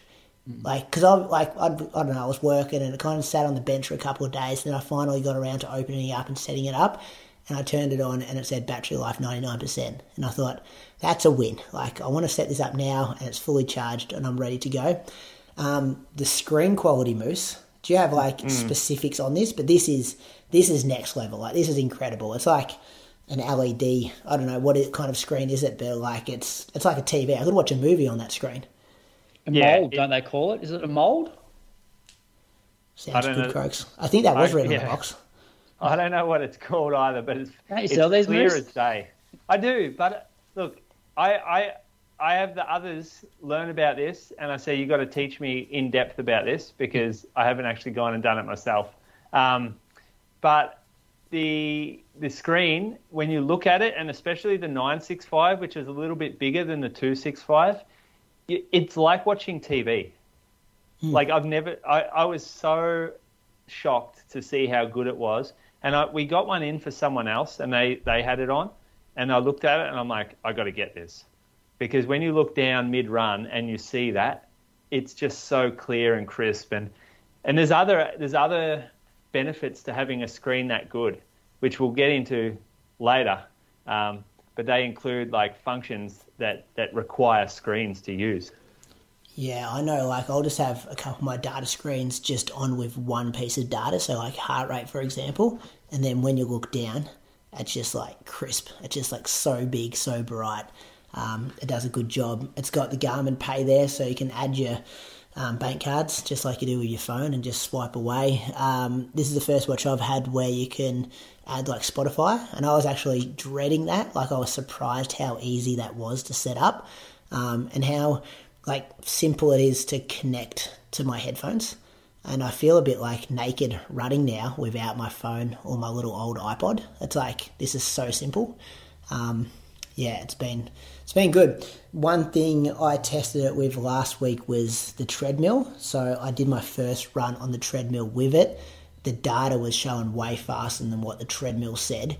But then when I got off the treadmill, it asked me to enter the data from the treadmill. And then every time since, it's matched up pretty close to what I've actually done on the treadmill. And I know I messaged Nath about that, and I'm like, how does this work? And he's like, yeah, it looks at all the data it's got from outside and your arm swing and, every bit of data it can get to match up exactly with what it thinks you're doing inside. So I thought that was pretty good. You're probably never going to get that 100% accurate, are you, Moose? But it's pretty much the ballpark for me. Well, who says the tread is accurate? Well, that's what I mean. Like, I probably wouldn't nearly trust the watch over the treadmill now. So that's been good there. And as I said at the start, like, I'm converted with this sleep and stuff, Croaks. I want to take down your podcast record of 99 out of 100, and I'm hunting for it in school holidays. Good luck. Thanks. I'm going to need it. What else you got? You've used the map functions, Moose? Yeah, I did. So Dalesford on the weekend, I decided to go out, and I kind of wanted to stay away from the main town area. So I thought, I'm going to run these trails that head back towards Lerdergerg. And I didn't look at the map before I left, knowing that there was a map on the phone. So the 965 has not just like the old school maps where it would show you an arrow and point you to the direction of the way home. This has like a Google Maps type map on it, where I stopped at an intersection, I pulled the map up, it showed me the street name I was on, showed me the direction I was facing, and then I zoomed in and it showed me the trail that I was about to head out on and where it went. And I could look further along and go, does it loop back to where I need to go or not? And so I had full vision into the future of where I was going, and it just put your mind at ease in a new location like that. So in the end, I ran 10 meters and it was a drop off down a steep fucking ravine. So I turned around anyway. But it got me back to the main lake, and it got me basically just put my mind at rest. Did you have to save that run and then go back to the maps? You could do that all while it was active. Yeah, okay. While I was active, it shows you like real-time maps, and you can add courses on if you want. But I didn't know, like that was a bit of stuff around for me. I just wanted to know that if I got somewhere, I could pull up where I was and I can have a look at the maps and the trails in the area and follow them. So anyone who travels a lot, perfect. It'll get you home from, like you can search locations. So I also went out and I was like, where's the toilet? And so I searched in landmarks, I found toilets, and it showed me where all the public toilets were around me. That is a very handy feature in a city that you'd never been in before. So then, does it give you just like an arrow pointing in a direction, or does it actually take you on the paths to get to it? Well, I didn't select it. Or what it about just when showed you were me on the map when and you I were ran lost though, like when you wanted to go somewhere? Because I've had that before where it's like, yeah, go north this way, and it's got an arrow, and I just look and it's dense bushland. Oh no, it's got maps. It actually follows the trails. Yeah, okay, that's perfect. It won't do that. Not at all. No. Okay. The other thing was last Sunday we were running, coming up to the hill down in Anglesea that goes from Point Road Night across to Anglesea Main Beach. And as I was coming to the bottom of the hill, the watch beeped at me. I thought, oh, that's a bit weird. I looked down and it said climb coming up, or something along those lines.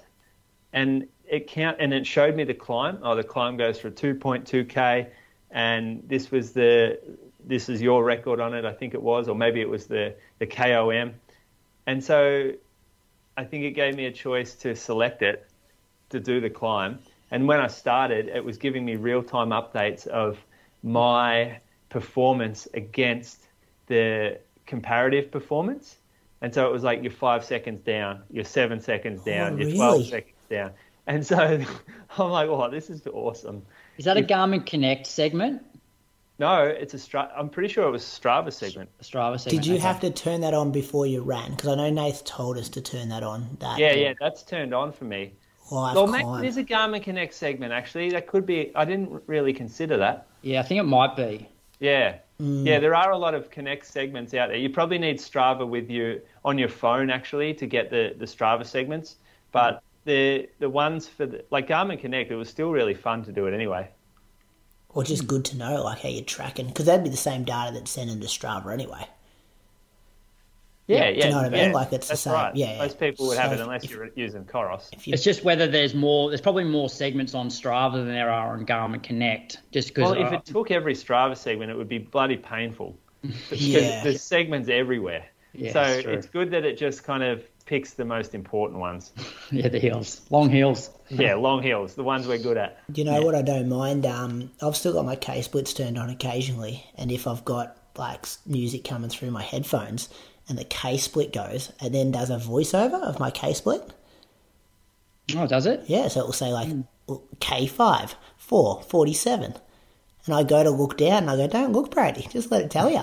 Just have a little guess. What do you reckon? And then I see how close I can guess to it, and then it says it in my ears.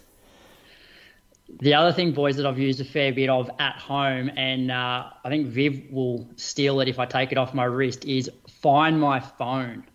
So, you know when you, like, misplaced your phone around the house? I know Viv does it all the time to the point that she's like, can you call my phone? This thing, you press a button, it says Find My Phone. Next thing, your phone starts, like, just making a noise, and you just follow the noise to find your phone. I was like, this is awesome. Yeah, so that's in that assistance thing, isn't it, when you go to that screen? Yeah. Yeah, because there's that assistance button as well, that if you stack or get bitten by a snake. Because I accidentally hit that the other day, and it just started vibrating. And then I had to turn it off. But I haven't had to play around much in there yet. But I think we've got another week of, like, testing, and then Nath Pierce is coming on next week where we can just fire him some questions. Have you guys done a planned workout with it yet? No. Put a mono fartlek or a moose fartlek or something in there? No. I'm going to do some 3-minute reps tomorrow, but I'll just set that up as just a standard interval session in the watch. It won't be, like, set up in Garmin Connect and then sent to my watch. Okay. Well, I'll set up moose fartlek and do that Wednesday. Yeah. And I've done that on the 265 actually, and it is pretty clean. That's some of the differences between 265 and 965 is the battery too. It has to be mentioned that the battery for me huge, like 38 hours. I think it's 38 hours or 31 hours of battery life in GPS mode, and 23 days in smartwatch mode. So you're not having to charge every night. I was doing the 265 pretty often. So that's 20 hours of battery life. So I'd say like maybe an extra 3 or 4 days worth I get out of the 965 to the 265. Yeah, I've only charged once so far. The only criticism I have had of it was, and like we've spoken about wrist heart rate. I don't think it matters what watch you use at the moment. And like you always hope that every time a new watch comes out, you're like, hopefully they've nailed it this time. And the first time I ran, I did like my 35 minutes or whatever, and average heart rate was like 138. And I'm like, yeah, this actually looks like that's pretty accurate. And I'm looking at the graph here, and it matches up with all the climbs and everything like that. But it pretty much was, I thought it worked well for like 2 runs. But then Sunday, I averaged 165 and was hovering at like 190, 185, 190 for a long time, which, you know, obviously I could just wear a heart rate strap, but for long runs, I just can't wear it in summer. It just chafed the crap out of me. So I either wear a one around my arm. But the thing, like obviously, I love all the scientific stuff that they give you in terms of what your VO2 max is and and your training loads. But I feel like if you're relying on the wrist heart rate, then those training loads are all going to be skewed. Because, for example, like, you know, running 25K at an average heart rate of 165 when it clearly wasn't is going to say, hey, you need to rest for like 3 days. So that's the only criticism, but it doesn't matter what watch you have at the moment. Wrist heart rate's just not that accurate. It's a surface area issue, isn't it, Moose? Like the wrist isn't a great spot to get. I think it's to do with I think what it does is it picks up the pulses in the capillaries, and so they're not sitting that close to the skin, and there's not that many of them. I think that goes underneath where the watch sits on your wrist. Whereas that's why having the optical on your arm is so much more accurate and more reliable, because it's so much more meaty and there's a lot more blood vessels that run through. Chuck it on your arm croaks and test it out. Yeah. The watch? Yeah. Like that's the problem they've got. They're like all these brands. Bicep. Yeah. All these brands are trying to do wrist heart rate, and it's a hard spot to get your heart rate from. But if you just chuck your watch on your bicep. Yeah. And look, I love that the watches now have like training loads and stuff like that, but the problem is like they're only going to be reliable if your heart rate is accurate, or the heart rate that the watch is receiving is accurate. And the only way for that to happen is wear a strap or wear a device that does, you know, accurately measure heart rate. But, you know, if you're running, you know, 100 plus K a week, like wearing a heart rate strap for every single run is I don't know, it's pretty inconvenient. And the amount of chafing I'd have, I'm happy not to run with the heart rate for a few days. The GPS has got like, what's it called, Moose? It's a special term for the GPS in this watch. Oh, there's different, you can do different, select different kind of satellite systems to use. So different modes. The one that I normally select is like, what is it? Let me go into my watch and I'll tell you. All plus multiband? That's what Nathan Yeah, all. So it's the battery drainer, but it's the most accurate. So you can select sort of one system and it doesn't suck as much battery. You get longer out of it. Maybe not as accurate, but this other one's, this has been really good. I've had no issues with GPS. And did you change yours to every second? Yes, I did. Yeah, so did I. That's good. Massive thanks to Garmin for their support of the Inside Running podcast. Our man, Roman Nath Pearce, you would have known him from our Zatopek live shows when we used to do those. He'll be on the show next week. We'll fire some more questions at him. Let's go to the listener question next, Bradley. All right, this one came in from Reese Edwards today. Should online running coaches be required to have a formal qualification? Good question, Reese Edwards. Moose. Going to be the star of the Road to Osaka series coming up on January the 8th. And this is an interesting one for Brady, I reckon, because Brady has the he's what are you, a director or a co-founder? Co-founder of the country's biggest online coaching platform, and you guys, how many of you guys would have a formal qualification, Brady? Everyone, I reckon, close to. Everyone. Do you have a coaching accreditation? I didn't think you did. I got mine back when I was in uni, Crooks. What do you got? That's not relevant. I did when I was PE teacher. Level 1. I'm only level 1. How long do they stay for? What do you mean, how long do they stay for? Do you pay your AA coaching rego every year? No, I stopped doing that a couple of years ago because we got our own insurance through the company, through Run to PB. So you don't have a qualification at this point? I've done my qualification. Yeah, right. With Athletics Australia, but I'm not paying my yearly membership fees. So you're not a registered coach? Not through Athletics Australia. But you're a qualified coach? Qualified coach. So where are you a registered coach through? Run to PB coaching model.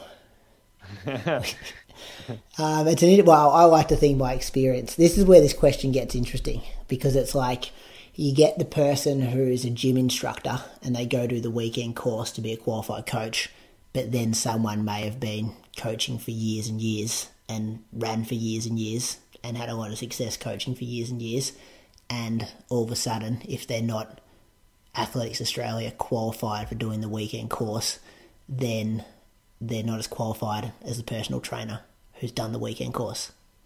Am I making sense there?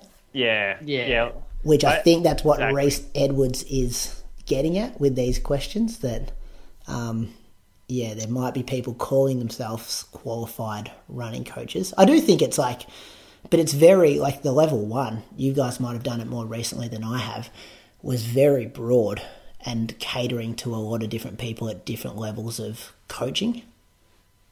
Well, they've got different coaching qualifications now. So they've got, like, obviously, your standard level 1s, 2s, 3s, that sort of thing. But they've got, like, track and field coaches where you can basically be, like, a club coach and you can learn, like, all the events. But now they have, that's like... That's what I did. Okay, yeah. So, but now they've javelin and stuff. Discus. But now they've got, like, a recreational running coaching qualification, like level 1, 2, 3. So that's, like, purely just focused on, like, distance running, I suppose. So there's certainly different levels out there. It's interesting. I mentioned, so when Reece sent this question through, I sent him a message back saying, "Oh, what do you think about it?" And he was like, he thinks accreditation should be required. Would also be nice to see ongoing learning required to maintain accreditation as the science and knowledge of training system continues to develop. So that was what he was thinking. I'm sort of torn on this. Like I 100% agree with what you said before, Brady, in that, because when I went and did the level 2 recreational running coaching course in Sydney back in like 2018, there were a heap of personal trainers there. And there's no way that what they learned in that weekend and got their piece of paper, that they're going to be more qualified than somebody that's lived and breathed the sport for the last 20 years without a coaching qualification, whether they've been an athlete themselves or just around the sport. So I 100% agree with that. I do think, though, sometimes coaches can get sort of set in their ways and don't, like, learn about new training methods or, sports science and that sort of thing, which I think it's worth looking into that sort of area a bit more. So do you pay your accreditation fees yearly for the insurance? Is that why you're paying it? Or do they send you, like, PD stuff, like, to further develop and stuff throughout the year? No, I don't do any additional PD stuff. They do send through, like, newsletters, and they do have opportunities to go and listen to people speak. But yeah, I still pay my coaching rego every year. As part of, like, are you doing that for insurance mostly? Yeah, like, I don't know. I think it's also, I think it's just good to have. But yeah, probably from the insurance point of view. And it's not that expensive. It's like I don't think it's even $100 a year. Yeah, it's pretty affordable. Yeah. If they've got a lot of coaches, that'd be a nice little money maker. Moose?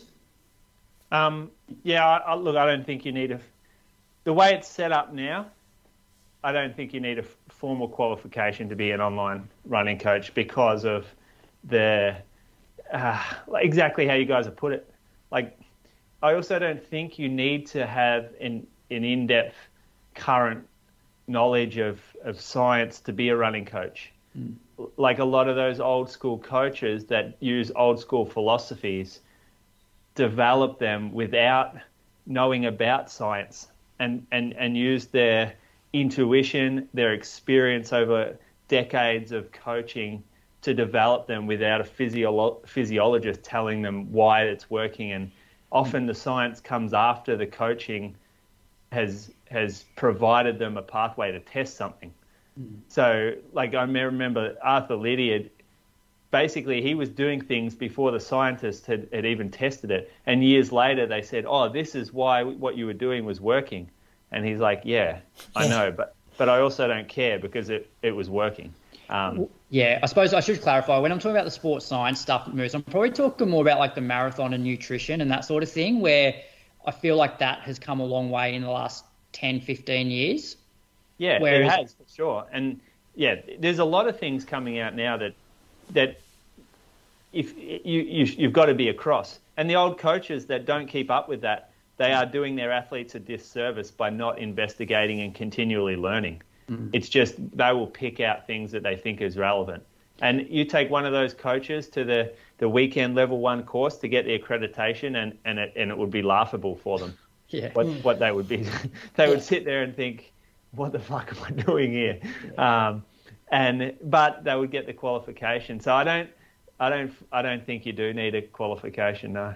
We like to say 10 years. Like, if you've been around running for 10 years, we think that's, like, depending on who you are, but that used to be a general rule of thumb that we'd use. Like, if you've been in the AV system for 10 years, you're listening to us for 6 years, you've got a bookshelf full of running books, and you watch flow track videos and documentaries on running, and you absolutely froth it, that means more to me as someone who owns a coaching business than a weekend level 1 rec running coaching qualification. I'm not sure how much Paul listening to us for the last 6 years gives Brady, but no, you know what I mean? Like, no, the guests, I mean, the people we've interviewed and stuff. But I think anybody out there that's looking for an online running coach, I certainly wouldn't go into that blind. I'd certainly, find out who they are, what they've done, not necessarily as an athlete, like who they've coached, what sort of success they've had as a coach. So like do a bit of research about the person that is going to be coaching you. Don't just look up some random website and just go, oh, yep, running coach, I'll just go to that one. Yeah, do a bit of research. Bios, ask the questions. Good question, good discussion. It's very hard for the governing bodies to make the courses to suit people at different, I guess that's why they've got different levels and stuff. But imagine the clientele, you're getting a wide range of people signing up for those courses. Yeah, I didn't find it that valuable, the coaching course that I did. Remember, Moose, the final assessment for that thing was like writing that, it like a 10-week plan or something, and it was like, somebody who's, I don't know, hardly a runner, where you're basically scheduling run walks for the first few weeks and then progress it to 20 minutes of continuous running. So yeah. Which is, it's almost like that is pretty valuable stuff, I guess, for someone who, like a physiotherapist perhaps, who's rehabbing an athlete back, and would probably be valuable for them to do. And even for the majority of personal trainers, that would probably be valuable. For someone who has no knowledge of the sport, I would say it is valuable. Yeah. That's but I get the argument Brady's saying though, somebody who goes and does that qualification, does that weekend course, they're still not necessarily going to be a better coach or more qualified than somebody who's been, coaching for 20 years around the sport for 30 years and doesn't have a coaching qualification. I don't think anyone would confuse that though. Surely. That would probably just be your insecurity, Brady, if you felt like that. Not my insecurity. I'm just contributing to the discussion. I reckon that's played on your mind a bit. Nah, it's all good. Those high-achieving academic coaches that have gone through the system. I just told you, I don't rate it that highly. What are you level? It's like Scientology, isn't it? You get through different levels and stuff. And don't you have to like pay heaps of money and then have don't you have to have an athlete who represents Australia to get to a certain level? I don't know, but I know that I did it because you used to get a coach's payment when an athlete makes a team. Oh, did you? And yeah. So, but you wouldn't get the payment unless you were an AA qualified coach or a registered coach or something, something like that. And so I did the course for those reasons. Oh, that's interesting. So there's people at that level who it's like, we need you to do it, otherwise you're not getting paid. Well, pretty much. I'm pretty sure that was it, but I can't remember exactly, but I think that was right. You had to be a AA registered coach. And in order to be registered, you had to have done the course. Yeah. Maybe we should get a coach so the coach can tell him that he needs to adjust his paces when running in a hot marathon. Funny that he's all about the new training philosophies and science now. But he doesn't seem to give a shit about that. No, because that's boring. Changing your pace. Yeah. Good on Very you, Reece. interesting. Thanks for the question. Moose on the loose? Well, I got none this week. I'm all moose on the loose. I used 2 last week. Well, So last week, there was a bit of feedback from last week. Relatability was a big thing. That's why influencers gain followers, attention. Relatability. People can relate better to the guy who's running 90 minutes for a half marathon than the guy running 59 minutes for the half marathon. Interesting. Okay.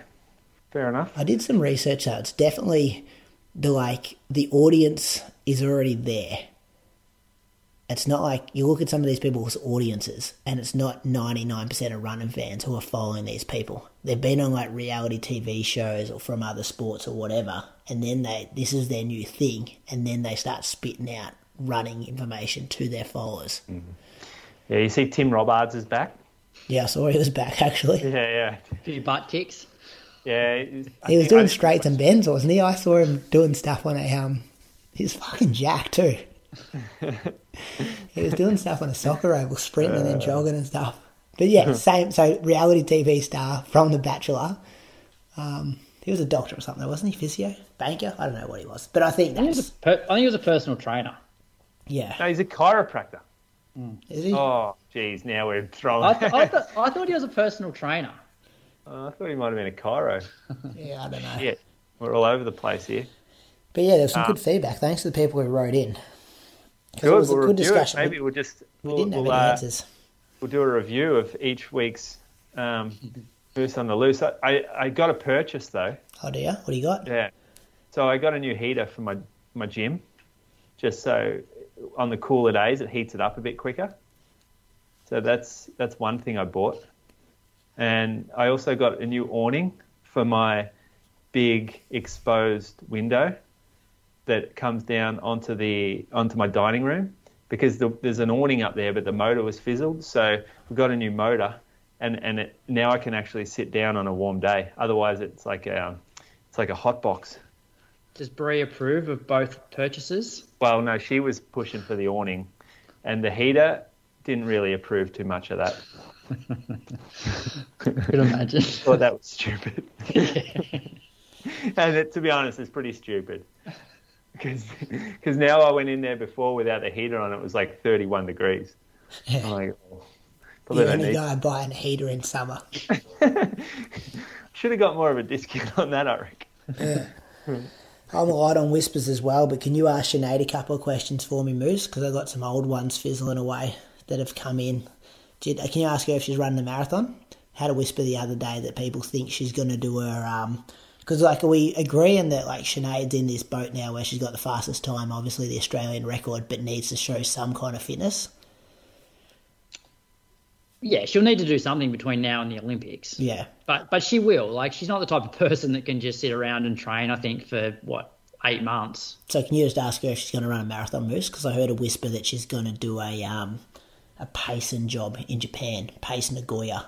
And I was like, would that count as a show of fitness if it's not an official race? But I guess they have an official split for halfway if she pulls out then. I wasn't sure. I'd say it would. Yeah, so can you just ask her that on Monday? But why are you proving fitness in Feb? The race is in fucking August or September. Yeah, it's earlier than that. It's like June or July, isn't it? Is it? The Olympics Olympics. in June. It's later than that. When does the qualifying change? Stop, March, The May? Olympics not in June. Nah, Brady, cook that. Isn't it What he'll Summer do Olympics? here? What he'll do here? I'm Googling. Brad, Yeah, July. 26th of July. to the July, 11th that's of what I August. said, July. Said to the June. 11th of August. Who said September, October? I said, June no, I is said August, July is September. I was in the middle. I was like, no, it's not June. Truffle, right again. Is it in August or is it in July? It's in in July, both. 26th. The women's marathon. That's what we're Actually, talking about. the I don't reckon any of the athletics will be in July. Yeah, Athletics is normally the swimming. second week. Truffle correct again then, boys. I'll have a slab on. I'll have a slab for that. So bring down your slab in a couple of weeks. So just ask her. And then some whispers about, just ask her what's going on with those races. That'd be good. Okay. End of year shows coming up next couple of weeks, Croaks. What are our categories we've got to start thinking about? So we've got performance of the year, most improved, most consistent, race of the year, athlete of the year, ones to watch, and what we're excited for. Let's do listener choice as well this year. We've got to put all those questions on Patreon, on our link in our bio on Instagram, on Facebook, and we'll get some listener feedback. We'll keep it open for a week between next week's show and the final show of the year. Tough year, this one, I reckon. Bloody oath, no standouts, are there? No, there's not really, because there's only, the one major championship, and there wasn't really a massive standout at that championship. Jess Hull's the one coming to mind for me.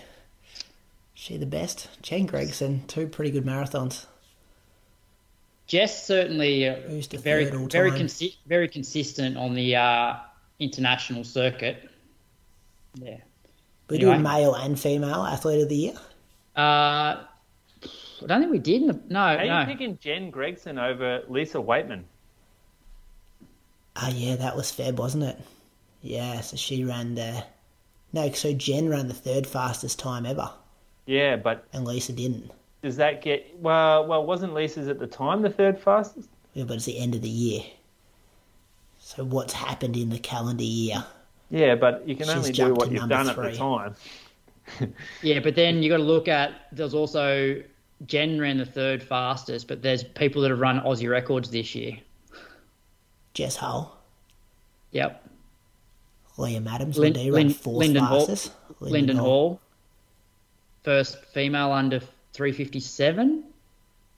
1,500 though, they get more of a shot at it. You might run 15 or 20 of those the whole year.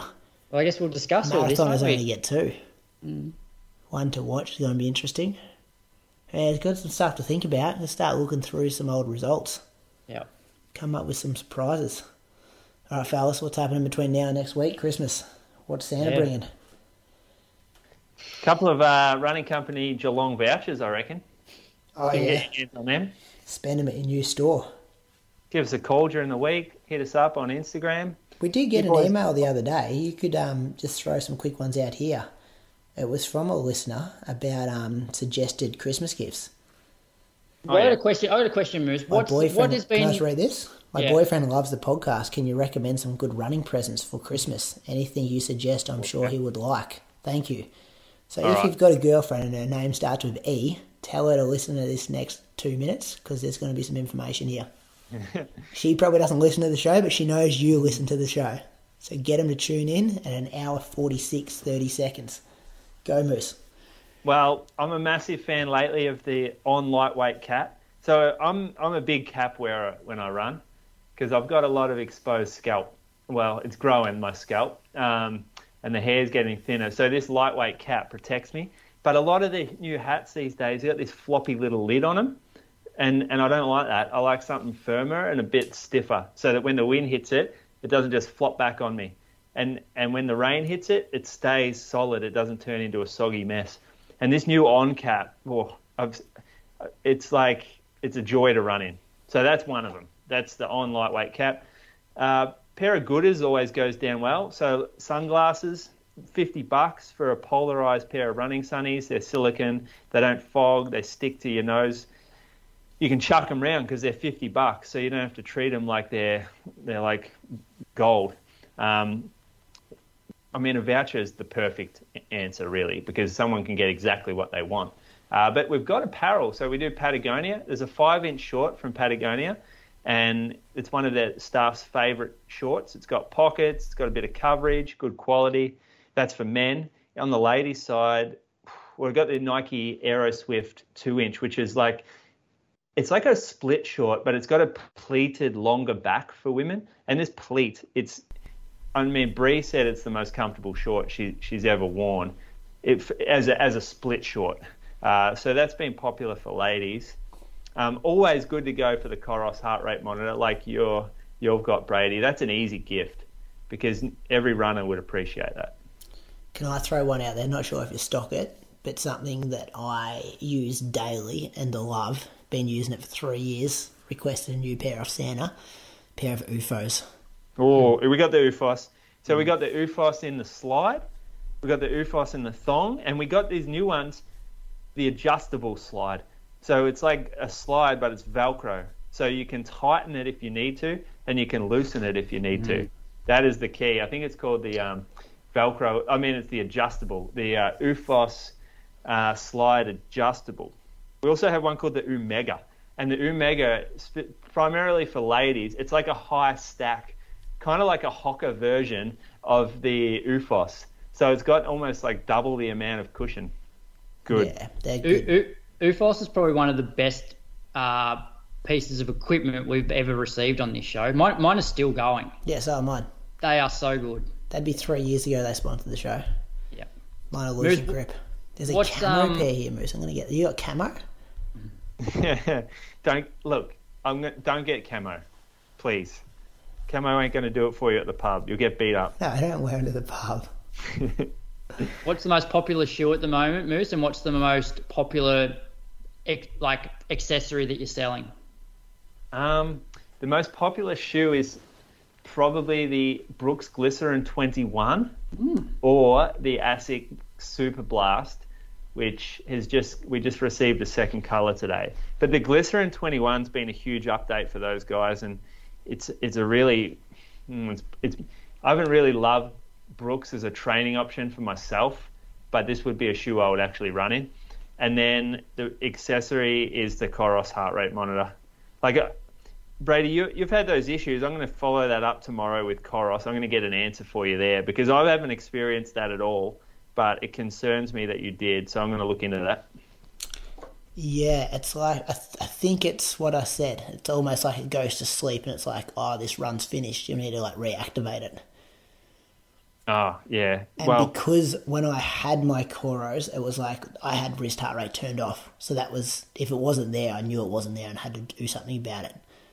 But because I got the wrist Garmin one, I'm like, oh yeah, it's connected. But it was on me. There's an alert that comes up saying it's being connected, and for some reason, I just didn't realise it. I've got to pay more attention to that. But you shouldn't have to, because it should almost be like because obviously if you finish a run and then like a warm up and you save it and then you go to start your session, like you click the start run and you're basically waiting for the satellites. It reconnects again. It's during that period that it should just automatically reconnect to your heart rate. Yeah, and remember, I reckon when I ran that, remember I had an issue with it when I did that 3K race in Bendigo and then I did a threshold afterwards. I reckon that was the same issue. And in saying that, I've ran with it for a month now and I'm talking about, you can count the number of times it hasn't worked on my one hand easy. And I reckon that all the times have been related to that. So yeah. Yeah. No, look, I've had no issues. I wear it every day like Croaks said that it would be crazy to do that, but I wear it every day. So do I. Maybe I've got to go back I said wearing a chest strap would be crazy because it just I wouldn't do that out either. That would I would hate that. Yeah. All right, fellas. We'll see you next week for episode number 321. Boxing Day. We're going to record Boxing Day? We are, because Christmas Day is Monday, isn't it? Yeah. So we'll have Christmas Day off, but Patreon supporters, you'll get the show Tuesday. Everyone else will get it Wednesday, so that'd be normal. Might get a Christmas guest. Boys. Get a Christmas guest organised. Fill some content, although we'd have just spoken for an hour and 50 on a pretty low agenda show. We got Nath. Oh, we got Nath. Yeah, Roman Nath. He'll bring some good Christmas. Boxing Day treat. Yeah, that is, isn't it? He'll bring some good Christmas Day energy for sure. Yeah. All right, boys. See you later. Yeah. This episode of the Inside Running Podcast is powered by Garmin and their Forerunner 965 GPS smartwatch, which goes beyond the basics, offering detailed insights into your running dynamics, VO2 max estimates, heart rate variability, recovery times, and much, much more. Visit garmin.com.au for more details.